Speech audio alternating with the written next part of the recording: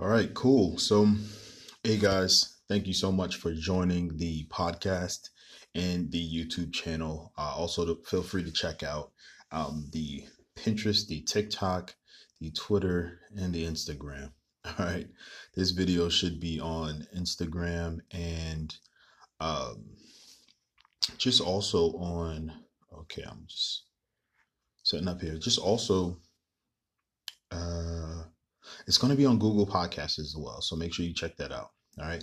All right. Great to have you guys back. It's Minister Jay. I'm just a dude with the Bible, right? Just someone who has a heart for God and really wants to see, the will of God thriving in the earth and thriving in you. That's why you can go to the website. There's tons of resources to help you. Okay. This ministry is here to help you for your mental health, to enhance your life using biblical principles. Okay. And that's exactly what the Bible does. It enhances your life, but most importantly, it draws you closer to God through the power of Jesus Christ. Okay. So here are some key verses when it comes to prayer, right? This video and this segment is going to be about prayer. So jump to or scroll to Philippians chapter 4, verse 6. It says, "Do not be anxious about anything, but in everything by prayer and supplication with thanksgiving, let your requests be made known to God." And in chapter Mark, verse 11, chapter 11, Mark chapter 11. You guys are getting the real stuff, right? Mark chapter 11, verse 24. "Therefore, I tell you, whatever you ask in prayer, believe that you have received it and it will be yours." Okay. In John chapter 15, verse 7, "If you abide in me and my words abide in you, ask whatever you wish and it will be done for you."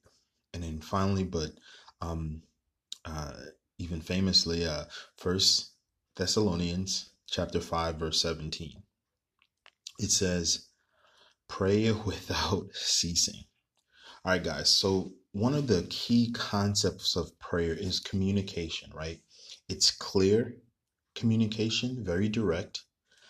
It's bold, but it has to be faithful. Okay. It has to be intentional. And, something that's very difficult for many of us is to go to prayer because we're so aware of our sin. We don't feel worthy. And for some of us, the other issue we have with prayer is we feel like we're not talking to anyone. Okay. And we feel like God's not going to respond to us. But I'm here to tell you that God loves to respond to you, but he responds to your faithful prayer. Okay. And he understands prayer so much better when you use his word. So when you talk to God using biblical promises and reminding him of what he's done through in the Bible, okay, you're going to have a more powerful and dynamic prayer life. Okay. So one thing you want to key in is you want to abide in God. Okay.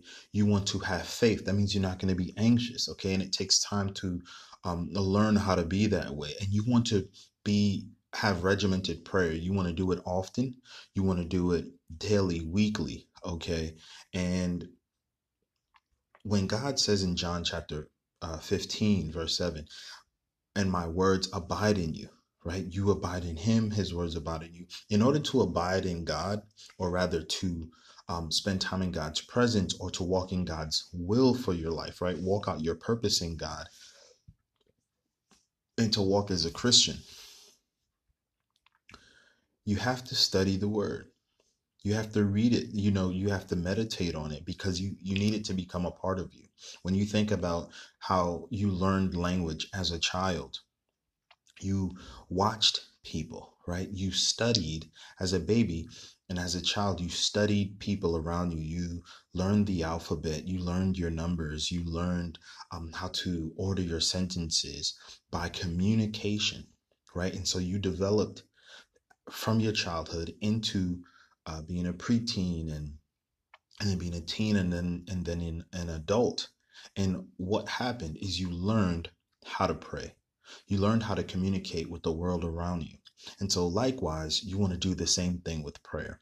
You want to have that faith and that boldness to communicate and to listen. Listen to what the word is telling you. Listen to the voice of the Holy Spirit, and you'll recognize what the Holy Spirit is saying because he speaks God's word. He speaks the revealed word. So, my friends, that is the key concepts. Those are the key concepts when it comes to prayer. You want it to be intentional. You want it to be filled with faith, and you want to use the word to pray. You want to read the word before you pray and read the word after you pray. I promise you, it will provide a very dynamic prayer life, and it'll help you grow in God. God bless you.